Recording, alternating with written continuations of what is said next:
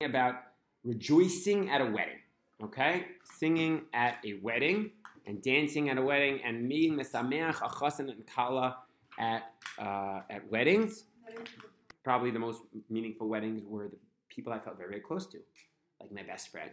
Also had a little bit set them up, had a role in setting them up, so it was all the more powerful for me. And, all the times davening for him and hoping that he'd get married. And my brother's wedding was obviously extremely enjoyable and powerful because when you have a personal connection, so it means a lot more. And another wedding that I'll never forget, there was a groom and a chazan kala, and the kala asked to come to my house for a Shabbos meal. So we hosted them. And then they asked, since it was such a simcha thing, they asked me to come and dance at the wedding. Now, I didn't know who this person was at all, but he asked me to come to bring joy to the wedding. So I said, okay, if someone asked me to come to the wedding, I'm going to come to the wedding. I remember I went out of my way, and I went crazy. I just danced like crazy because he specifically asked that I could come and bring energy. And it was just one of those simchas that I just felt so high because I knew it was like I wasn't getting anything out of it. It was just l'shem shamayim. It wasn't for ulterior. Like when you feel very close to the person, it's almost like, yeah, but I love it. Here, I'm doing it for Am Yisrael, and I'll never forget like the high. It's also in a very beautiful place by Armon Netziv. You can see Har Bayis. Oh, is that where we went with walking? Yes, the wedding was at that place. Oh, you can tell us. Yeah, and by the way, the follow-up to the story is afterwards, that guy actually ended up he works at Aardvark, and he hires me sometimes to do tours, because we have a connection. So nice. I did it, l'shem shamayim, but ended up, you sometimes see the benefits. So, okay, on that note, if we have time at the end, I'll share a few more stories, but let's just jump into the halachas of rejoicing at a wedding. So, as we always do, what is the source from the Torah? Don't cheat. Look at the source sheet. Can you think? What is the source for the mitzvah of making a groom and a bride happy on their wedding day? I feel like the first wedding we hear of is like Yaakov and... Okay, very creative, very interesting, and indeed that does make it to the source sheet. Interestingly enough, the first wedding is Leah and Rachel, but it's a little bit of an awkward type of place to learn weddings from. But indeed, the Gemara learns out from the fact that Lavan gathered all the people, that there's an inyan of having a lot of people at a wedding, which is really interesting. They also learn out the inyan of Sheva Brachos, right? Because it was 7 days between Leah and Rachel's wedding. 7 years. So 7 days until the agreement to make the new wedding. Put it that way. That is, I believe, in source Hey. Yasuf Lavan et Kol Anshe Makom Yas Mishte. He makes a party, and Malesh Vuazot, fill this week up. You need Lagamet Adert. I'm going to give you this one also. She'll be contracted to marriage. We also learned, by the way, the concept of covering the woman with a veil from that whole Lavan story because her face was covered. So that really deserves a shir in itself of wacky things that we learn, halachas that we learn from very surprising places. What? It's a minhag. It's interesting that you. Some people wear like just the cloth, and some people wear it's mesh. Yeah, it's all a custom. Whatever you do is good. It's very nice custom. It's a holy custom. Minhag Yisrael is cut, but there's different customs. It's not a halacha. Okay, so that might be one source from the story of Lavan. Very good. What else? Where else do we learn the concept that it would be a mitzvah, a good deed, to make your groom and your bride happy? Okay, so you could say. Now you're right. I don't know exactly, but it definitely has to do with Adam and Chava. Oh, okay. So let's look at source Bet. The Torah tells us in chapter 2, verse 22. So God takes the rib, which he takes from the man, Lisha, and he makes it into a woman. Voila. And he brings it to the man. Okay? By the way, how does it make you girls feel to know that you were once a rib of man? Do men have breasts? No. We haven't seen amount of ribs. I don't know how that works exactly. It's crazy, right? Okay, anyways, the Gemara in Brachos learns out, Brachos Samech Aleph Amud Aleph, Darash Rabbi Shimon ben Menasya. What does it mean by Ben Hashem Batzela, that God built Batzela? Melamed Shekila Gad Baruch Lechava ve'Viela Adam Rishon. God actually literally took Chava and brought her to Adam Harishon, and brought her to Adam. Okay. I mean, it wasn't the obvious one. Well, yeah, but they just kind of bring it out. We would have just read past it. Okay, and he brought her to Adam, but they're reading it. He brought her to Adam as part of the wedding ceremony. You know, right that he walked her down the chuppah. He was a shoshvan, so to speak. You know, the guys would walk with the candles and lead them down the chuppah. So that was Hashem. Hashem personally escorted. Like he was like the dad. He was like the dad. He was like the mom. He was everything, and he brought Chava to the ceremony, to the chuppah, so to speak. And so, if you remember, we've learned many a time now in this course that we learn that whatever HaKadosh Baruch Hu does, we want to emulate him, right? Mishiodei, that whatever Hashem says, the Gemara in Sota, I believe, teaches us we can emulate him, at least regarding the nice things that Hashem does. We don't go kill people with fiery, burning things usually, but for the nice things, we follow HaKadosh Baruch Hu. And so, since Hashem escorted them down to the wedding hall, we also escort them down to the wedding hall. So that's, let's say, source number 2 at this point. Pretty cool, right? And the third source is pretty obvious and pretty much comes up almost every Ben Adam L'Chaver Ashur that we've done. We've discussed this before. What is the main source of interpersonal relationships? The Klal Gadol in the Torah is Yafeh, very good. Vayikra Yotes, V'ahavta l'recha kamocha ani Hashem. So if you were getting married, Be'ezrat Hashem soon. So wouldn't you want? Right? So wouldn't you want your friends to be dancing and singing and doing all sorts of shtick and pouring water all over your heads and doing crazy things? Of course you would. I think. So maybe not the water things. Okay, but you get what I'm saying. Just like, by the way, that was my wife's shtick. When she was, for a very long time, for like 15 years, she ran a gemach, a shtick gemach. And I don't know where she got the idea from. It might have been a segula to get married, where she had this really cool shtick, and she gave it out every time someone wanted to get married. And when she got married, she gave it to someone else to kind of continue this segula. So what would she like give out? I don't know, like those cones and those hula hoops and all sorts of fun, silly things that, you know, people do at their wedding, but you don't want to spend $1 million. So she was like, she had a known gemach. Everyone in Rechavia knew. Go to Tina's gemach, yeah. Which is ironic, because at our wedding we had almost no gemach. We had no shtick, but it's okay. Ours was a Corona wedding. We had a very smallish wedding, which was a lot of spirit. It's online somewhere. I should show you. Anyways, maybe Dina will one of these days. Anywho's. So those are our 3 sources. Good. So at this point, I've convinced you that it's a mitzvah to make husbands and grooms happy. Wait, for source name, we said that we see that we have lots of people doing. Yeah, that from Lavan, there's a biblical story that people were having big parties. Okay. Again, it's a little funny to learn things from Lavan. You know, there's another concept that Gemara learns out in Mod Katan from Lavan. Mi Hashem, that from it's Hashem, a soulmate, because Lavan and Betula will say Mi Hashem Yatsa Davar, that it's from Hashem the shidduch between Rivka and Yitzchak. So also there, it's a little strange that we're learning halachas from Lavan and Betula, who are wicked people. So apparently, we believe that HaKadosh Baruch Hu works even sometimes through wicked people, even through bad people. I mean, also it was Yaakov's wedding. That's true. So maybe he was like, you better get a lot of people there. No, even if it wasn't his idea, like if his wedding was like that. We should also want to do that. Okay. Except it didn't really work out in his wedding the way we wanted it to be with switching and, you know what I'm saying? But okay, it's still a nice idea. But I like the idea. Okay. So now I want to convince you that it's not just a mitzvah. It's a mitzvah. I call it a super mitzvah. Okay? Where do I get that idea from? From the prophet Jeremiah. You guys know a little bit about Jeremiah? So Jeremiah lived around the year 586 BCE, and he's the prophet of destruction. I actually give the tour in the city of David, and we talk about the place where he prophesied and he sat in the pit because he told Zedekiah not to fight the Babylonians, that you're going to lose because they're all sinners.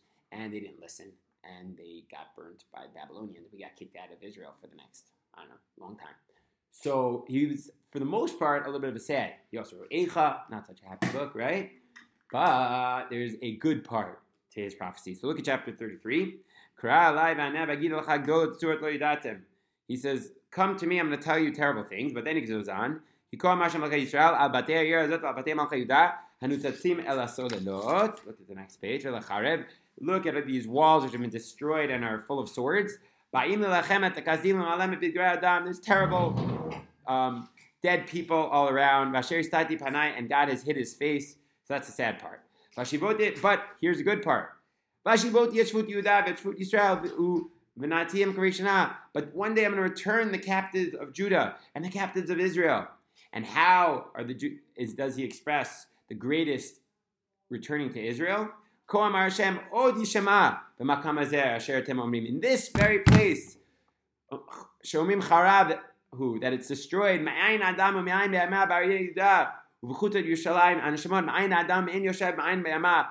In this place where there's nothing, there's no animals, there's no people, but one day you will hear Kol sason v'kol simcha, kol chatan v'kol kala, kol omrim hodu et Hashem fakot, ki tov Hashem, ki li'olam chasto. The voice of the bride and the groom, and mivim toda bet Hashem, and everyone saying thank you Hashem, ki hashiv et tfut haaretz v'yishna amar Hashem, because I will bring back the captives of Jerusalem.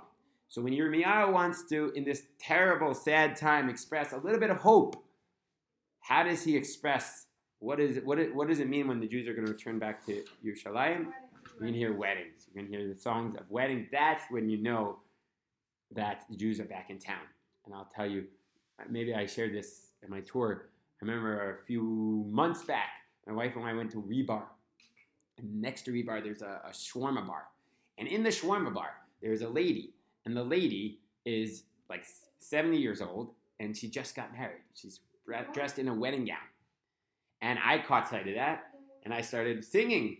And there was my Hakotel students of mine, and then a Reita student, and they knew me, and they were all dancing and singing in the wedding hall, fulfilling the prophecy of Yirmiyahu, that there should be the sound of singing and dancing and rejoicing in Yerushalayim. So when you had to go to a wedding in Yerushalayim, it's very, very special. It's a prophecy being fulfilled. And Yirmiyahu takes weddings as a primal expression of Hashem's returning the Jewish people back to Eretz Yisrael. So it's not just an individual, it's a national type of simcha. Yeah? You with me? Good. Now, on that note, the Gemara in Barachos says something very important. Amar Rabbi Chalbo, Amar Rabbi Huna. It's a little scary, so buckle your seatbelts. Kol haneneh misudat chatan ve'eno mesamcha. If you go to a wedding hall and you take the shmorg and you take a lachaim ve'eno mesamcha, but you don't actually go and dance for the groom and the kala, you don't actually tell them mazel tov, you're just doing your own thing, you're schmoozing. Over b'chamisha kolos, you just went against 5 voices of God. Bad.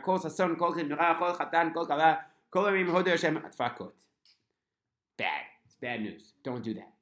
Sometimes, I don't want to speak badly about the Jewish people, sometimes I see the people right away get to the wedding, and what are they concerned about? Food. Where the shmorg before the shmorg. Meanwhile, the chassan is waiting in the chassan's room, and nobody's singing and dancing at his chassan's tish, and the group bride sometimes is alone. She sometimes likes the alone times, but especially for the chassan, it drives me crazy. For me, the main reason I go to weddings, honestly, is just to get there early, and I often bring my guitar, just to bring a little simcha to the chassan during that awkward 20 minutes when no one else is even around him. The rest of the wedding, he has 3 million people, and the band comes. But in those first 20 minutes, often it's awkward. No one knows what to say, what to sing. So that's my favorite part of the wedding. Almost always, I know I did. Almost always they do.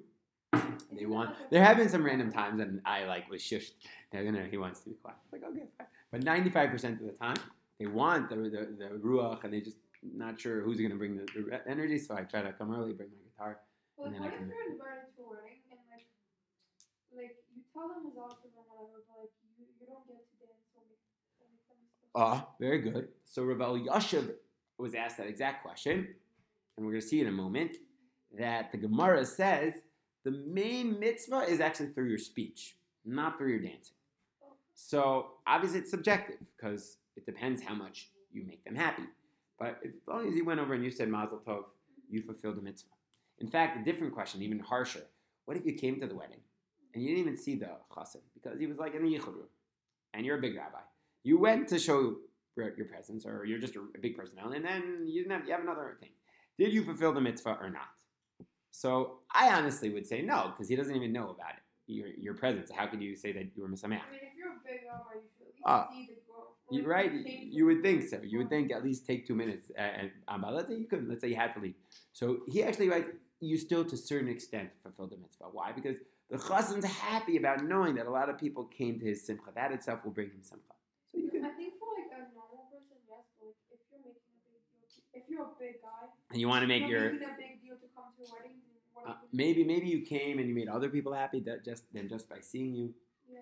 I don't know. Anyways, definitely I would recommend at least staying a little bit to make the chassan and the kala happy. But definitely, this is more about what's our intention. We're going to the wedding. Are we there for the food, or are we there to make the chassan happy? And if you went for the wrong reasons, it's not a good thing. On the other hand, here's a good thing. And if you make him happy, what's your schar? Amar Yeshua ben Levi. Zoiche l'Torah, you get Torah. Shenitna b'chamisha kolos, that was given with 5 voices. The Torah was given with 5 voices, and doing chesed is considered like we're learning the Torah. Rabbi Abaye Amar kilu ikriv toda, it's like you brought a toda sacrifice. You brought a sacrifice of thanks. Rav Nachman Amar kilu bana achad mechorvet Yerushalayim, you've rebuilt one of the destroyed places of Yerushalayim, because every house is a bias. Neman is building a house of Yerushalayim, even B'tzan Yerushalayim, and he quotes the pasuk we just learned, Ki Yashiva Tzudarat Yerushalayim Hashem. So when you go and you join into the Simcha, you're doing super amazing things for Am Yisrael. And the Ari HaKadosh wrote that when you go and you dance and you sing and you bring happiness, you fulfill the mitzvah in completeness. The couple fulfills the essence of the entire Torah. What exactly that means, I'm not sure. I'm not a holy Kabbalist, but I'll trust the Ari HaKadosh that when you do this mitzvah, you're fulfilling the essence of. Maybe I could get a little Kabbalistic. I could say that when husband and wife are coming together, they represent incompleteness. And then when they complete each other and you join in with that completion, you're fulfilling the essence of Torah, which is to complete us as humans. But I don't know. Anyways, it's a big mitzvah. I've proven my point. You guys agree it's a super mitzvah? Yeah. You're on my page? Okay, great. Part 3. And that is, should you dance like crazy, like really hard and well, or not? Okay. If you can, don't. I'm a little biased. You know me well at this point of the year, so you got it right. But prove it. What's my source that it's a big mitzvah to dance like a wild man, like a happy, holy wild man, at a holy wedding? So let's look at next source. I told you guys I've been spending a lot of time in the city of David. All right, I'm finishing the course now, just through giving my papers, start guiding there. And so we go back to the story of David HaMelech. I'll just remind us, the years of 1000 BC, 3,000 years ago, and David has come to Yerushalayim, and his first order of business, he captures Yerushalayim, and then the next order of business is he wants to build the Beis HaMikdash. But before he can build the Beis HaMikdash, he needs to have the Aron. The Aron was stuck by the Plishtim. It actually wasn't stuck, it was stuck by some guy who had taken it from the Plishtim, and I think from Nov, and he brings it in, and he starts, Vaya Aron Hashem Ba'ir David, u'Michal Bat Shol Nishkafa Bat Chalona. Now, Michal is looking through the window, right in the city of David. Bateret HaMelech David mefazez u'mecharcher lifnei Hashem. And he's dancing like a wild man. He's going like crazy. It wasn't a wedding. You're right. You got me. But nonetheless, we'll get to a wedding soon. Batiba is Lobaliba, and she didn't like it. She was disgraced. That's a king? Dancing like a wild man? It's not coveted. ויאמר דוד המלך לפני השם אשר בחר בי מאביך מכל ביתו לצוות אותי נגיד על עם השם על ישראל ושיחקתי לפני השם. Basically, David HaMelech says, I'm dancing before God. I'm not dancing for fun. This isn't an aerobics class. I'm dancing for the sake of Hashem. And who do I think was right? I think David was right. I think the Bible actually seems to believe David was right too. No, I think he's right, but I'm saying like it was fun. It's not like a show. For sure. But maybe that's the whole point. Maybe it's deeper when when you go at it, it spontaneously comes from your neshama to dance, but you know you're doing it, for Hashem. And that, since you said that, I'll tell you a great story about Rav Kleimanis Kalman Mipiaj Netza. I'm actually Kalman, I'm named after the same person he's named after. And it was 1925, and he is known as the Warsaw Ghetto Rebbe, because he was the Rebbe who was Machazik everyone in the Warsaw Ghetto. But this is, 10 years before that, 12 years before that, and there was a Hachnasa Sefer Torah. It was a big deal. You get a Hachnasa. We had one in the old city recently, and the whole town was dancing. And he starts dancing, and he decides he wants to do a somersault. And he says, "Wait a second, I can't do a somersault. I'm a big rabbi. Everyone's in the olden days, And he was like, "No, I have to do it for Hashem." He's like, "No, you can't do it." He does it. He does the somersault, and he writes this in his journal. It's in Tzav V'Zirus. It's an amazing book. And so, anyways, where do you get that spontaneity? It's from David HaMelech, I believe. So now, Leah's going to point out that's very nice, but that's not at a wedding. These are Hachnasa Sefer Torah. These are different equations. Now prove to me that we have to do it at a wedding. So thanks for asking. Let's look at our next source. Tuvos Yud Zayin Amud Aleph. Rabbi Yehuda Bar Ilayi Shaya Notel Bad Shel Hadas Umeraked Lifnei HaKalaf. So Rabbi Yehuda would take myrtles. I haven't ever seen people do this, but a myrtle branch, little branches. They look like myrtles. The Sephardim smell them at Havdalah. Like a hadas. We'll do a Google Images search and I'll show you. Okay, it smells nice. It's like hadas, like Esther. Anyways, and she would say, "Umarakit," would dance before the kala. We're kala na v'chasuda, and kala, beautiful and righteous. Rabbi Shmuel Bar Yitzchak Marakit atlat. Shmuel Bar Yitzchak would dance on 3 myrtle branches, and then he would juggle them. Okay, you've seen all those guys doing the fancy juggles. So that's where they got it from Rabbi Shmuel Bar Yitzchak. Amar Rabbi Zera kamachse flan Saba. But Rabbi Zera said that Saba, the old man, is humiliating us. Right? He's saying, what's this old man doing? That's not the kovedik of rabbis, right? It sounds like a little bit like Michal, right? Ifsik amuda denura bendide lekula alma. And when he said that, a pillar of fire demarcated between him and everyone else. Ugmire de lo ifsek amuda denura el I lechad badra I letrei badara. No one died.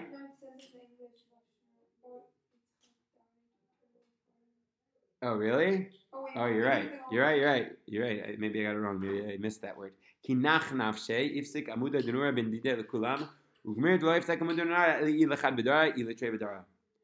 So the tradition is the fire demarcated only for either one person in the generation or for 2 people in the generation.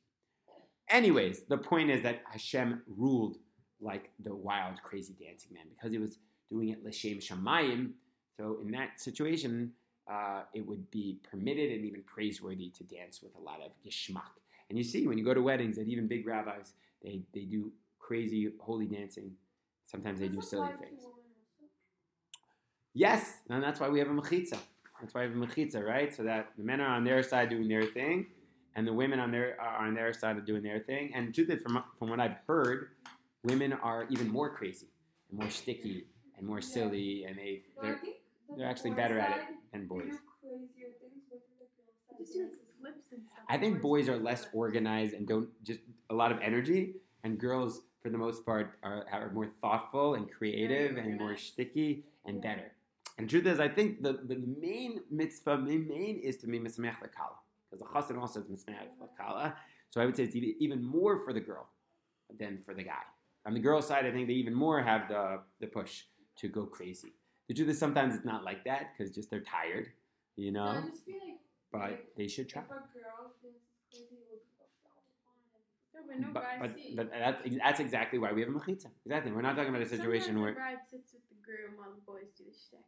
But when the girl goes over to the boys' side, then you're right. Then then women don't dance in front of men, correct?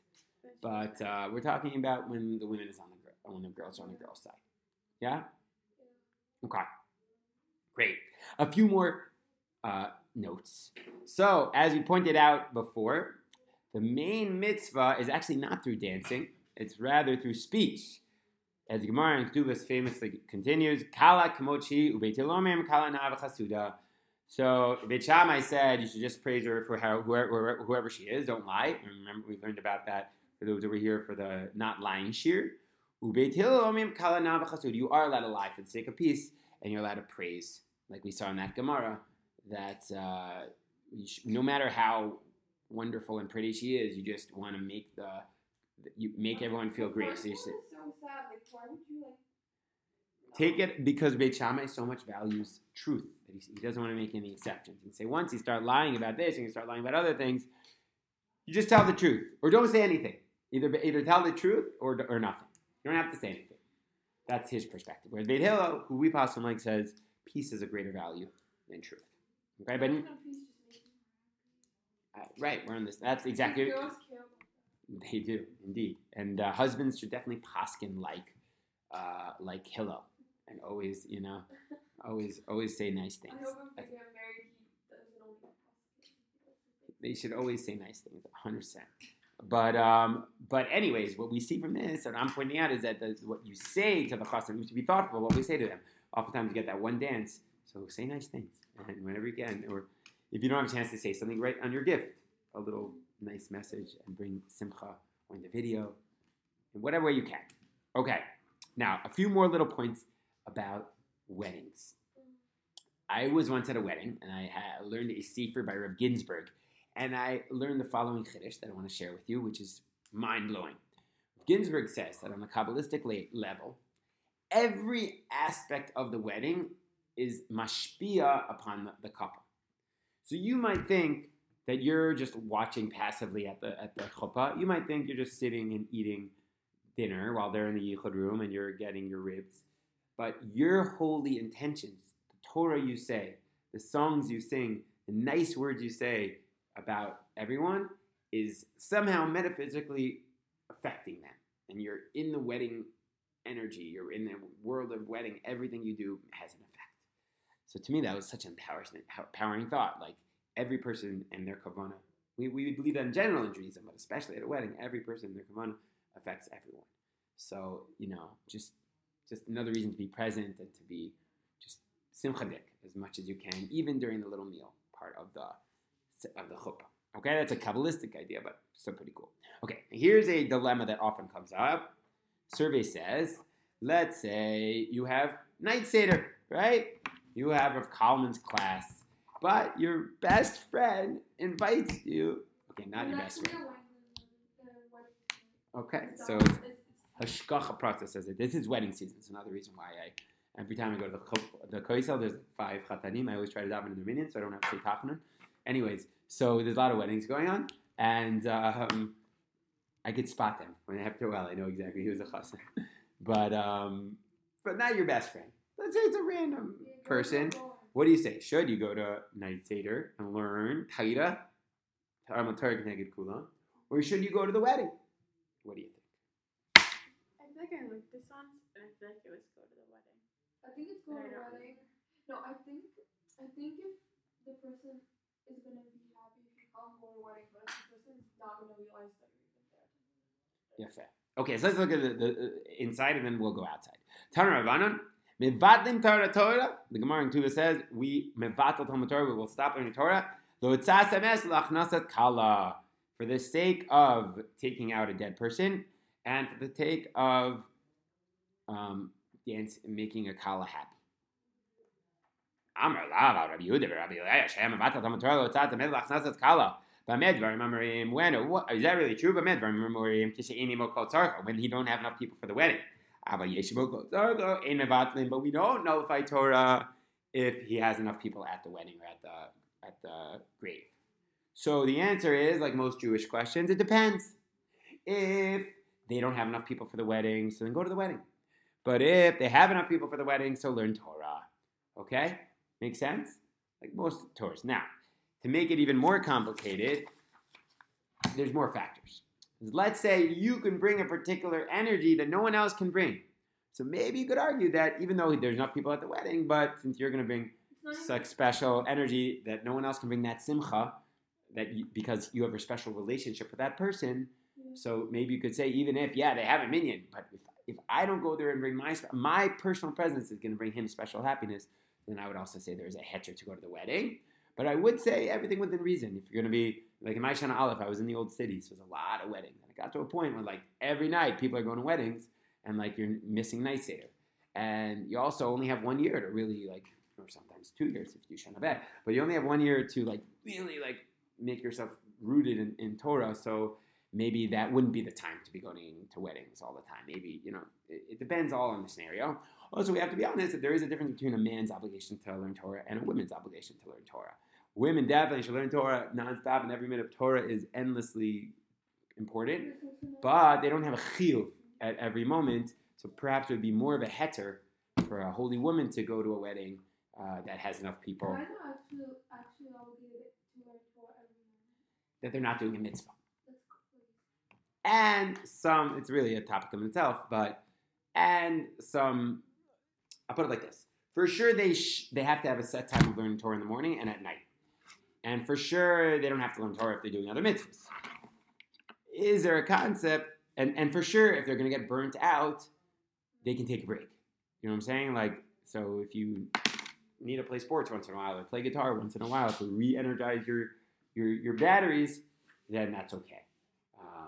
But for sure, the ideal is that when you're not doing a mitzvah or something else, which is parnasa or whatever, necessary for your own emotional health, that you really should be learning Torah.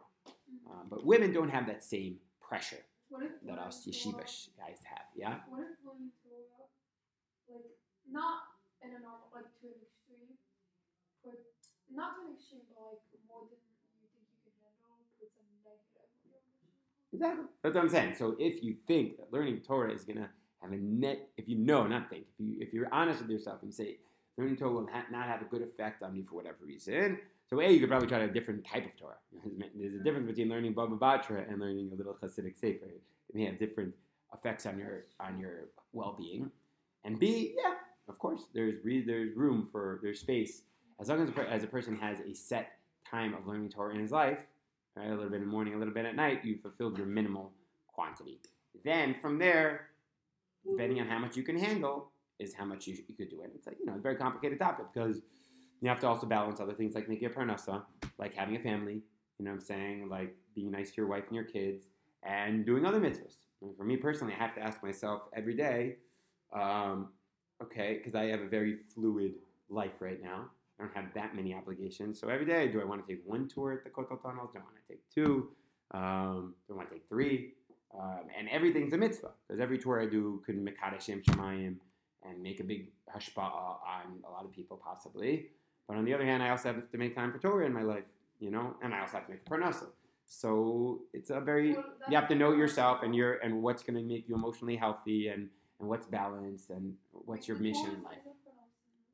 Right, so I think that's part of it. That's another thing pushing me to take, for example, if I have a private tour, I'm more like inclined to for sure take that because it's also a big mitzvah and it pays the bills a lot more than like the little tours that I do. So you have to balance all of these things in life. But the main thing is that you should be pushing yourself to learn as much as possible. For guys and girls, of course. Girls also have to, just to be a basic Jew, to know the basics of halacha, you have to learn a lot of Torah. And by the time you've already learned, you probably already forgot it. You have to review. So the girls too have an endless amount of Torah to learn, but they just don't have the same pressure. I must learn right now, like us yeshiva guys have. Anywho's. A few more little points, and then maybe a story. Simmer down now. With all this craziness and singing and dancing, I have to be honest. There's a few sources which indicate that you have to also take a breather sometimes at weddings. One of my favorite Gemaras. Welcome back. I'm so sorry. No, it's okay. No, no. Someone fainted. Oh, really? What? She okay? I think so. They just left. Well, we were just talking about how sometimes you have to stop learning Torah and do mitzvahs. So you did the right thing. Okay. I mean, I wasn't really helping. So you were emotionally helping. You're emotionally helping. Okay. Yeah. Well, we're giving you the benefit then. Thank you. Okay. So one of my favorite Gemaras in Brachos. It says that once I see Kasa de Mokra bat Arba Na'azud. Basically, I skipped a little bit of the Gemara, but there was a wedding that was real wild and crazy. It was going crazy. So one rabbi takes a cup with 400 zuzim, which is a lot of money. It's the last source Yud Gimel. 400 zuz. Remember, a goat was 2 zuz, so really, really expensive. V'tabar kamay, and he destroys the cup. Va'atzivu. Wait, it was worth. Yeah, the Gemara might be exaggerating a little bit, but smashes a really, really expensive cup, and everyone gets sad. Rav Ashi Avedi Lula Breg Chazan L'Rabban L'Dava Kabat Chetuv. Another story. Rav Ashi went to the wedding of his son, and everyone's having a great time and joking around. I see Casa de Zugita Chivarta V'Tabra Kamai. He takes a big glass and he smashes it. I'm L'Rabbanan L'Rabbanuna Zute V'Lula Demar Brei Dorabina. Lisher Lenmar. Another story. Rabbi, sing us a song. They said at the wedding. Amarlu Vailan Demitnan. Vailan Demitnan. Woe to us, because we're gonna die. Woe to us, because we're gonna die. And they're all like, what? Who hired this guy to be the wedding singer?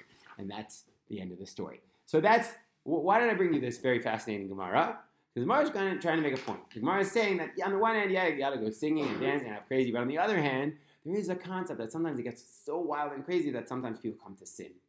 So you have to be thoughtful. And I'm dancing, I'm singing, I'm going crazy, but don't, I don't know, kick the next guy, the old guys. Sometimes the kids are dancing so much that they hurt other people while they're dancing, or they drink so much that they do stupid things. So there's always got to be balance in Judaism. You know, what's really interesting about this Gemara is, you know, the custom under your wedding canopies that you smash the glass? Okay? So, you know where that comes from? This Gemara. Tosfos points out, from here is the custom to break the glass under the chuppah. Now, to remind us, as much as we're going to have a great time and sing and dance, we have to be a little bit more temperate. We can't go nuts. Now, we make a nice sweet then we sing Yimeshkachech Yerushalayim, right? And we take that sadness and we translate it to, because we don't have Yerushalayim.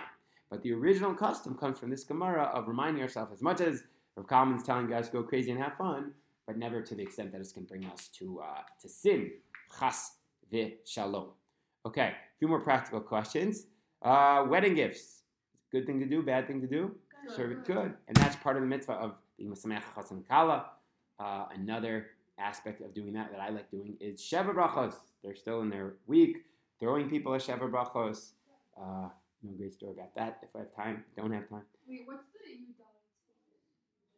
Oh, Ein Mochim Sefer Torah El Kedei L'Lomod Torah V'Lisai Isha. You're allowed to sell a Sefer Torah for the sake of raising money for a wedding. That's how important it is. So it is a big thing to raise money. That's why a lot of times people say, Chnosas Kala, they're raising money so that people can have nice weddings. At the same time, I would say, but don't go overboard. You don't really need a $100,000 wedding. You know what I'm saying? There's more important causes for the world than you having your fancy schmancy chandeliers and balloons, okay? So I had a little small Corona wedding, and our marriage is great. You really don't need a big schmancy thing. You need a lot of good people and good smiles and dancing. That's all you need, in my humble opinion. But of course, a guy should always mavacher to what the woman wants, because Sean dies. You know what I'm saying? Attending a mixed wedding, better not to, right? But it's complicated. But sometimes it's complicated, right? Because sometimes it's a family member, you don't want to insult them. So, you know, it's a little different in my situation than yours, because if I'm a rabbi, so when people see me at a mixed event, it's like, it could have it doesn't look so good. What I will do is I'll go to the wedding, and often they'll have like a non-mixed part of the wedding, and that part I can sing and dance. And during the mixed part of the wedding, you know, when they take the mechitzas away, which is not allowed, right? Men and women dancing together. I think you guys know that by now. I won't participate in that. I'll walk to the side and have a schmooze, or I'll go home, because they're often at the end of the wedding. Because I don't want to support something which is against halacha, but I won't do it in a public way because, you know. So basically the answer in general is sensitivity and thoughtfulness, but also thoughtfulness to what the Torah wants from us and Hashem, but also thoughtfulness to try not to hurt people's feelings if we don't have to. Could the bride and groom after the chuppah, they could go together, right? Yeah, they're married. They They can. In terms of, is it nahug or not, there are different communities of whether it's sanua or not. In some communities, it's fine. Others, it's not. But it's technically, you know, the husband and wife are permitted to each other. Though she doesn't cover her hair that one night, so it's a special night. Some of the rules are a little more flexible. Well, she had more time to learn Hilchos weddings, but another course for another year. What about the last? Attending a same-sex wedding, the tough one, eh? Okay, I'm not going to get into that for the 30 seconds. It's a tricky question. Put it like that, and we could discuss. It's a gray area. It's not the same way. It's definitely not an ideal situation. I'll put that for sure. But it's a longer discussion. Like the mixed wedding or like more severe? think it's more serious, but it's more complex and more serious. But we'll leave it there. Ask your local Orthodox rabbi, and just have a good shmooze about it. Here's a good story, and that's on a good note. And then if you'll stay for a quick poll, that would be a big mitzvah. So I heard this story. There was a couple. They're going to get married here in Israel, and a lot of times they have wedding halls which have two halls. I've been to them, and there was a small one and a big one. And what happened was there was a big mess up, and this big wedding was a lot of people were invited, and they accidentally had gotten the small hall. They didn't realize it until the last minute, and they said, "No, we need the other hall." And they said, "We can't. There's another wedding, and they need the other hall." So what do? So they called the other people. They said, "Please, please, please, I'll pay for you to go to a different place. We need the big hall." And they said, "Listen, it's not just me. I have 3,000 invitations all going to that exact hall. And what about my people? It's not about money. I just can't do that. I'm sorry. Like I need the wedding hall." And that was that. And then this person called up a rabbi and said, "Help me. I don't know what to do." And the rabbi calls up the guy and says, "Listen, you're in the right. You're 100% right. You don't need to give up your wedding hall. But is there someone in your family who maybe hasn't gotten married and been looking to get married for a long time?" He says, "Yes, actually, the bride's sister is much older and she's been looking to get married for a very long time." He said, "Listen, no pressure, but there's a big segula for you to be mevater, to say, I'm going to do this mitzvah. If we dedicate this mitzvah to get all the schar should go for her getting married, you don't know what they will do in Shemayim." He thought about it and called him back and says, "Yeah, I'm going to do it." And they switched it. They let them have the big hall. They took the small hall, or they bought some other hall, I don't know. And indeed, that's very, very soon afterwards, the older girl got married in the schus of that mevater. So when you try to make shalom for others, when you're thinking about doing simcha to others, good things happen. And that's always my favorite thing about a wedding, to just forget your own personal situation. Sometimes people are like, "Oh, I'm single," or, "Oh, I wanted to go out with that girl, and now she's marrying him." That's actually in my situation, whatever, all sorts of situations, and just throw that all away. Just dance for Am Yisrael, just like draw simcha for Am Yisrael for one night. Just be happy, and to me, it's the most beautiful opportunity to connect to the Jewish people. And Bezrat Hashem, we should have many, many opportunities. Before you guys go,